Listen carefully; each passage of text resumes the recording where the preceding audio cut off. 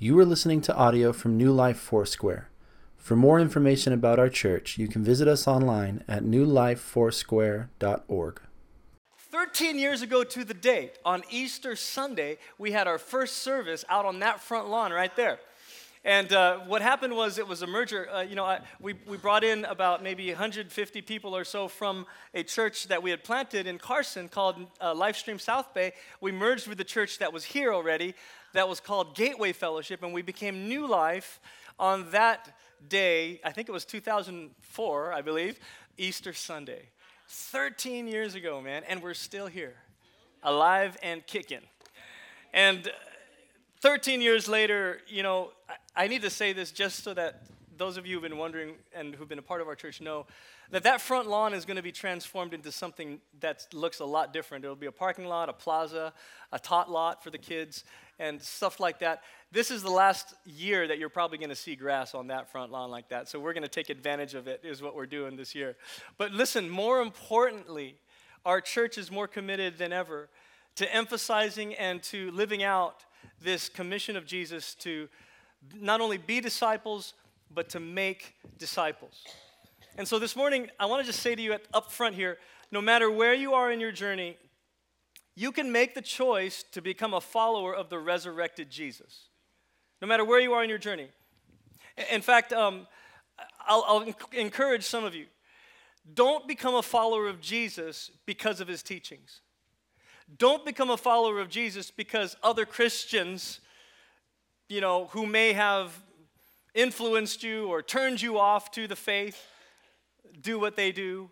Don't become a follower of Jesus because of them. Don't become a follower of Jesus because the church is perfect, because I'll tell you right now, it ain't. And don't become a follower of Jesus because it's the popular thing to do. Because listen, right here, right now, in other parts of the world, it is not a popular thing to become a follower of Jesus. In fact, we had a dear sister in our very own church on Good Friday. She came up for prayer, and I prayed with her, and she shared with me that her son, who is in Egypt, is being persecuted for being a Christian. And she was weeping. She was saying, can we pray? Not her son, her grandson. She might be here actually today, and so Mary, our prayers are with you and Patrick. But we just forget. You don't become a follower of Jesus because this is the popular thing to do. You become a follower of Jesus because he is the only one in the history of humanity who has done what he's done, which is to conquer death and open the way to eternal and everlasting life. So this morning, the question is going to kind of loom in the room. Will you follow Jesus? And I'm not just talking about those of you who've maybe tampered or grown up in religion. I'm also talking to those of you who've been walking with God for a long time, who church is the thing to do on Easter. And then maybe you're here and you were invited by a family member or a friend, and you're here just because of that, and that's awesome. I applaud you for sitting through this. But I want you to know that we're going to be unashamed about it today. We're going to ask you, will you follow Jesus? And for some of you, will you follow Jesus again? Will you follow him again?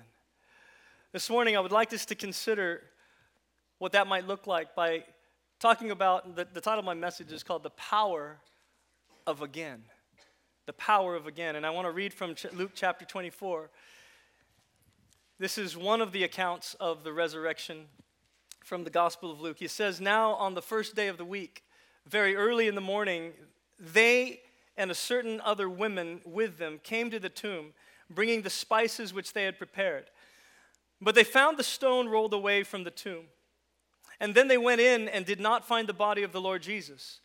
And it happened that they were greatly perplexed about this, that behold, two men standing by them in shining garments. And then, as they were afraid and bowed their faces to the earth, these angels said to them, why do you seek the living among the dead? He is not here, but is risen. Remember how he spoke to you when he was still in Galilee, saying, the Son of Man must be delivered into the hands of sinful men and be crucified, and the third day rise again. Say again. This morning I want to explore with you this idea that our experience of again is often about vain and futile repetition. But Jesus' experience of again is all about resurrection. I will rise again was his promise. But you see, for us, we have problems with again. For some of us, our problems with again are that our agains are attached to a lot of anger. You know, especially if it's something that we did that we felt was a waste of time, right? Do I have to do that again? Do I need to stand in line again? Do I have to pay my taxes again? Right? Or some of you, it's like your impatience with someone that's doing something in your life, making life miserable for you. Right? He did that again? Right? He forgot our anniversary again? Right? Forgot my birthday again? He said that again? And it's connected to anger and some frustration. For others of us, our again is connected to addiction. He's gone back to that old way of living again. He's gone back to drugs again. She's gone back to that old boyfriend again. He's gone back to the streets again. And they've gone back to their old way of thinking and doing and living again. The again of addiction. And then there's the again of acquiescence. If you don't know what that word means, resignation. That's one thing it could indicate. As in, I'm not ever going to do that, say that, or believe that again. Now, that could be a good thing, especially if what you're not going to do again is unhealthy for you or bad for you. But sometimes I think we resign our faith and our confidence without knowing it. We give up our confidence that things can get any better than they really are in life. And we lose heart. We get discouraged. Now that's different, isn't it? That's when the problem of again takes on this sort of dark shadow of silent despair, and we resign ourselves to living lives of quiet desperation. That's the problem with again. It just keeps on repeating in what seems to be a never-ending cycle of stuff that you said you don't want in your life. Choices that you told yourself you would never make. Things you promised yourself you would never do, but you did them, and you did them again and again and again. I got good news for you. You're in good company today. In fact, there are people in Scripture that you can relate with. Abraham lied about his wife Sarah. He lied about her being his wife. Some of you remember that story. In order to save his neck. He did it once. And then a few years later, he did it again, even after God bailed him out. Jacob cheated and conned and deceived his way through life. Well, I guess he would, right? Because his name means deceiver. But he did it again and again and again. The nation of Israel tested God again and again. In the wilderness of 40 years, they tested God. Even after the wilderness, they were still again and again unfaithful to the Lord throughout their history. Job. Everybody remember Job? Some of you think it's Job. That's what I need right now in the Bible. There's a book right there for you. Job complained to God about his undeserved suffering again and again. Samson struggled with anger and flirted with lust again and again. Solomon, the wisest man on earth, made really dumb decisions. About 1,000 dumb decisions he made. He had 700 wives and 300 concubines. That's 999 bad decisions, folks. Again and again. Even Jesus' disciples were no strangers to this dark side of again. They doubted Jesus again and again. They didn't get it even after Jesus tried to explain it again and again. They failed like Peter again and again and again.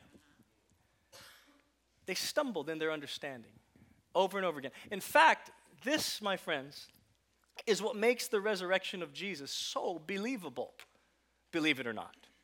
The Gospels were written some 30 to 40 years, some scholars say 80 to 90 years after the events of Jesus' life. Okay, and that is enough time for if you were a gospel writer writing down a record of Jesus' life and you wanted to put a spin on the story, that would be enough time for you to do it. So let's just say that Jesus did not rise from the dead, which is what many people believe. Let's just say it's true, they stole the body or whatever. Then the men who wrote about his life and death, these gospel writers, Matthew, Mark, Luke, and John, would have had to write about that event in a way that kept the movement going. So if those gospel writers wanted to spin the story to promote a lie, to keep a movement going called Christianity, they would have to write themselves into the story as the heroes of the story. That would work much better, especially if they knew that Jesus wasn't really alive, so we got to keep this going. Well, let's build it around us. Those accounts where it talks about, the disciples abandoned Jesus, instead, they probably would have written, no, everyone abandoned Jesus at that moment of trial when he needed us most, except me. I stayed faithful to Jesus. That's how it would have sounded. Peter, who denied Jesus 3 times, it probably would have said, instead of that, it would have said, Peter, he struggled a little bit, but in the end, he stood faithful to his Lord. The Apostle Peter, follow him. See, if they were trying to promote that kind of lie, they would have written themselves into the story as heroes, but they don't. The gospel writers, every single one of them puts themselves in the story as someone who failed, who was slow of heart to believe, who was afraid, who was confused, who didn't get it again and again. So listen, you're in good company, especially if you've ever gotten stuck in the cycles of again, anger, addiction, resignation again and again. Tell the person next to you, there's no need to hide. There's no need to hide. No need to hide. It's okay. Because Christ has risen again, all the negative cycles of sin and shame that keep you repeating again and again are broken. Now, some of you this morning, I'm just getting you ready for it. Those of you in the overflow room too, you're included in this. Some of you this morning need to make a resurrection declaration. Because we've all got these sinful patterns in our lives. In fact, some of those sinful patterns come from your family of origin. They come from your upbringing. Like you look at some of the stuff you're struggling with, and then you realize, oh, my dad and my grandpa struggle with that too. Oh, my mom and my grandma struggle with that too. Oh, my uncles, oh, my Lord, all of them did that. And you could resign yourself and say, oh, yeah, that's just kind of the way I am. And it could be anything. It could be unhealthy ways of thinking. Could be ways, addictions, you name it. It could be painful patterns of abuse, stuff that was done to you, deception. I've seen it all. I've been a pastor for a number of years now, so I've seen all this stuff. I've seen patterns of adultery and fornication and divorce and all this. I see all those patterns. And, so, we get the sickness part, right? What do they ask you when you've got that chronic sickness? Is anybody in your family have that? Why? Because we all get this, that sometimes the sinful, destructive patterns in our lives are not there just because we chose them to be there, right? Sometimes they're like residue from generations past. And I'm here to tell you, in the same way that generation or sin can be generational, God's work of breaking those things is just as powerful. And listen, this is what I want to say at this moment. It can stop with you. Amen. It can stop with you. In fact, tell the person next to you, it stops here. Now, you don't know what they're talking about. You don't know what they're talking about. Whatever shame, whatever abuse, whatever generational sin pattern is in your life, it stops here because of the resurrection of Jesus. You need to make that declaration today. The cycle stops here. If the Spirit of Him who raised Jesus from the dead dwells in you, then He will give life to your mortal body through His Spirit who lives in you.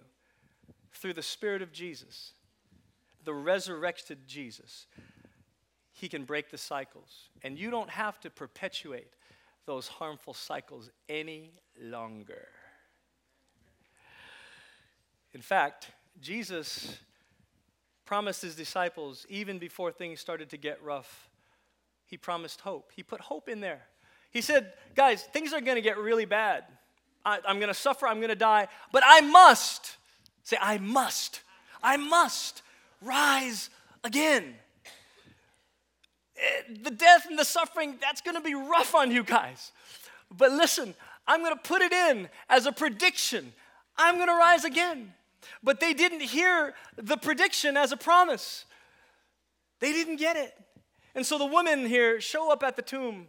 By the way, do you know why the women, I think, showed up at the tomb?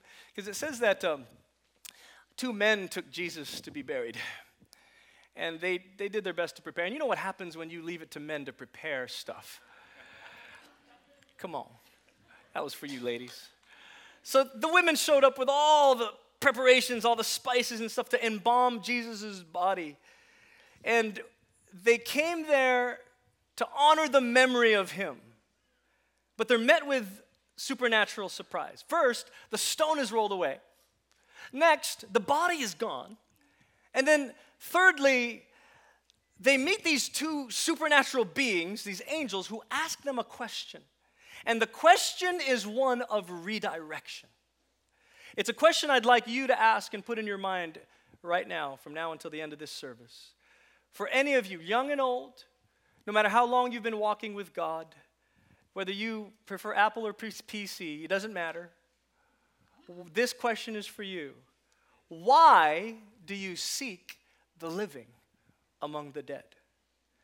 These women would have been completely stunned by this question because they had been fully expecting to see a dead body.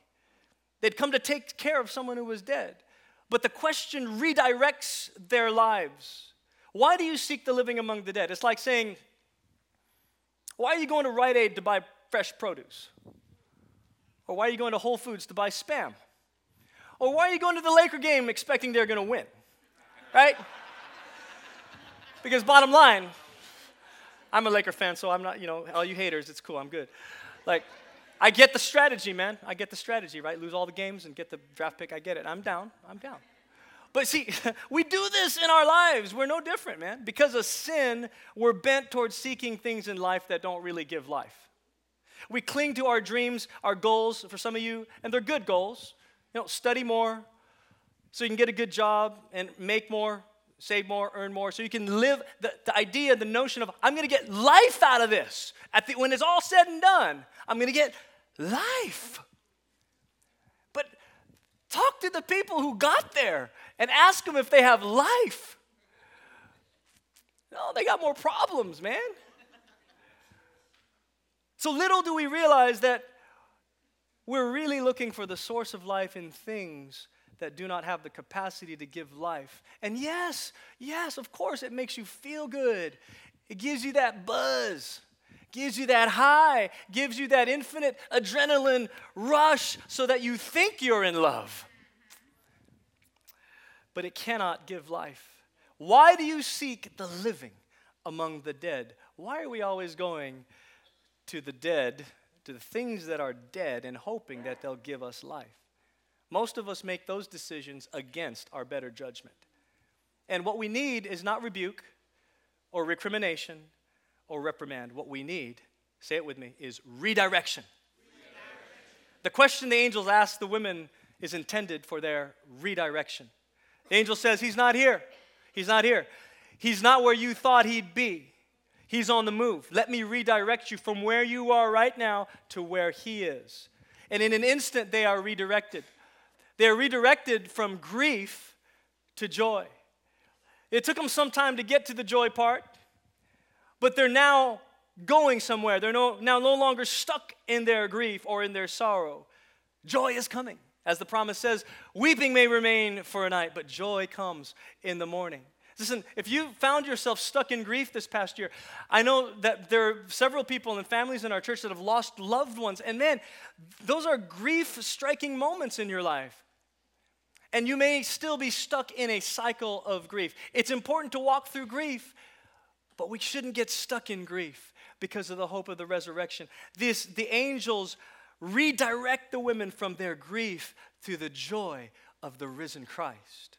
The risen Christ is redirecting you from grief into joy and from tragedy into triumph. These women thought that this was the end of Jesus' life. They thought that this was all that was left to do, was to prepare his body, to honor his dead body, and then to find out how to somehow rebuild our lives now that I guess he wasn't the Messiah that he said he was. Right? They didn't expect a resurrection, man. This is totally off their radar. What they expected, or what they thought resurrection was something that happens to all of God's people at a much, much future time at the end of human history. That's what they thought the resurrection was, and it was going to happen way, way, way, way, way in the future.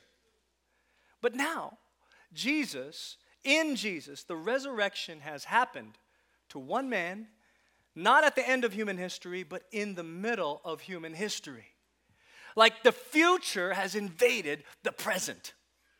The new order of things to come has disrupted the present evil age, and the new world of God's rule and reign has established a beachhead in the present evil age and has opened up a whole new way to live for every single person here and now. In the resurrection of Jesus, he has dragged the future into the present and made a whole new world available for you and me. And listen, it's not the world that Disney set up. Because, man, I'm telling you, you could get really deceived if you spend a lot of time at a Disney park. You could actually think you're in another world. A whole new world. No pun intended. But this new world is not one Disney thought up. It's not a world of tragedy. It's a world where death gets swallowed up by life. Man, I'm telling you, we need to hear this today. We need to hear this today. The world is so full of tragedy, from 13-year-old teenagers killing themselves accidentally on Instagram Live to older Asian doctors being dragged from a plane against their will. This world and everything in between that and beyond that, this world is full of tragedy. You don't have to go far to find it. And while your life might not be full of tragedy like that, some of you look back at the things that you've done, the decisions that you've made, things you said that you wish you never said, and sometimes tragedy in our lives takes the form of regret. And I'm here to tell you, the risen Christ is redirecting you. He's not pretending it didn't happen. He's not saying it didn't matter. And he's not acting as if there were no consequences. Rather, he wants to redeem your regrets, renew your confidence, and resurrect your hopes. The risen Christ is redirecting you from grief to joy, from tragedy to triumph, and from, let me say it this way, from the feelings of fear to faith in his word. Look at this verse. The angel says to the women, remember what he told you? He must suffer, die, and must rise again on the third day. As in other words, hey ladies, I know you're feeling overwhelmed right now. I know that you're like feeling all kinds of sadness and fear and bewilderment and grief. But in the midst of those negative feelings, here's the lesson. In the midst of your negative feelings, I want you to remember what he told you. Remember what he told you? Remember the promise, the prediction that you didn't hear as a promise? That wasn't just a prediction, it was a promise. Jesus' promise of resurrection trumps our fickle feelings. Feelings are good when they're good. And when they're negative, sometimes we make decisions based on our feelings. It's okay to feel. Go feel what you need to feel. That's being human. But don't forget to feed your faith on the Word of God. Don't forget to feed on his promises. Don't forget to recall to mind the faithfulness of God. He's brought you through this before. He's going to bring you through again. Hallelujah. Oh, we're just getting started. I'm just kidding. We're almost done. The risen Christ is redirecting you. Tell the person next to you, he's redirecting you. So remember what he told you. From grief to joy, from tragedy to triumph, from fear to faith. Let me tell you something, man. You may be going through a rough patch right now. Life isn't going your way. Friendships aren't working out. Marriage is on the rocks, or marriage is done with. We all come with all kinds of broken situations in our life. You know, maybe some of you found out you got to pay more taxes than you expected to. You're not getting a refund, right? Maybe your political leader didn't get elected. You know, whatever it is, listen, remember what he told you. He's redirecting you because he's redeemed you. He wants you to know that the first step in the right direction is to turn in his direction. Follow him. He's reclaiming you because you're way too precious to him. Some of you need to remember that God did not waste his time expending all that energy, putting that whole plan of salvation together. He didn't waste his time on you. You were worth it. You were worth it. And that's not the best news. That's not the best news. What's the best news, Pastor? The best news is, because Christ is alive, we who believe in him will rise again with him. Hang on. Yeah, that's good. You're gonna clap even more in a second. Hang on. What do you mean? We're gonna rise again with him? Yeah. You mean like, in the great by and by, in that special home, that mansion in the clouds that we're gonna get, whatever you think about heaven, in the future. Yeah, that's right, that's good. In eternal paradise, yeah, that's good.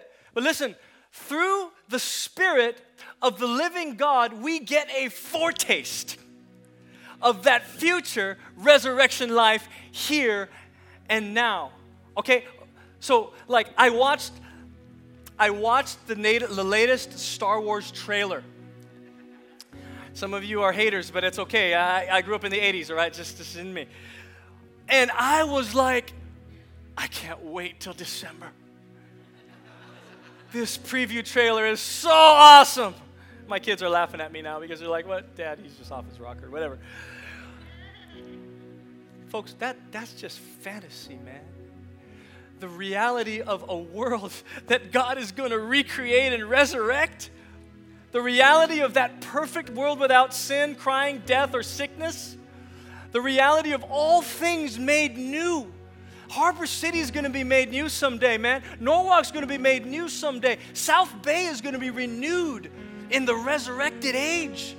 God says, in Jesus' resurrection, I have sent him into the future to take a little bit of the future and drag it into the present and say, this present future blessing is available to you here and now. And it looks like salvation. It looks like peace in the midst of your troubles. It looks like staying faithful even though all the whole world around you is falling apart. The future has come.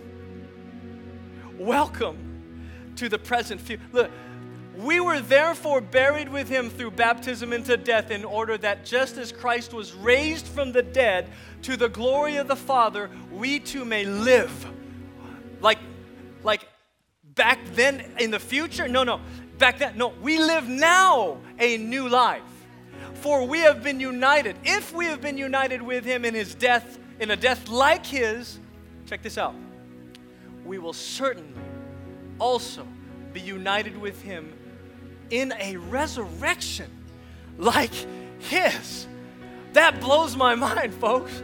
That's way better than what you got going on right now.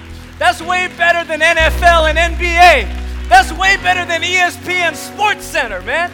That's way better than Star Wars The Last Jedi. I'm telling you something, the final word has been given by God as a punctuation to his salvation plan for human history, and it's called the resurrection of Jesus Christ. Some of you are stuck right now in your past shame and doubt and fear and your regret and your disappointment and your sadness. I'm here to tell you, Christ has opened up a new future for you. It's in heaven, absolutely. It's paradise, absolutely. But it's also present life, fully alive. Do you see it? Fully alive with the life-giving Christ. And His resurrection pulls us from the graves of our past and into the promise of His future. And He offers it to us here and now. Tell the person next to you, man, welcome to the present future.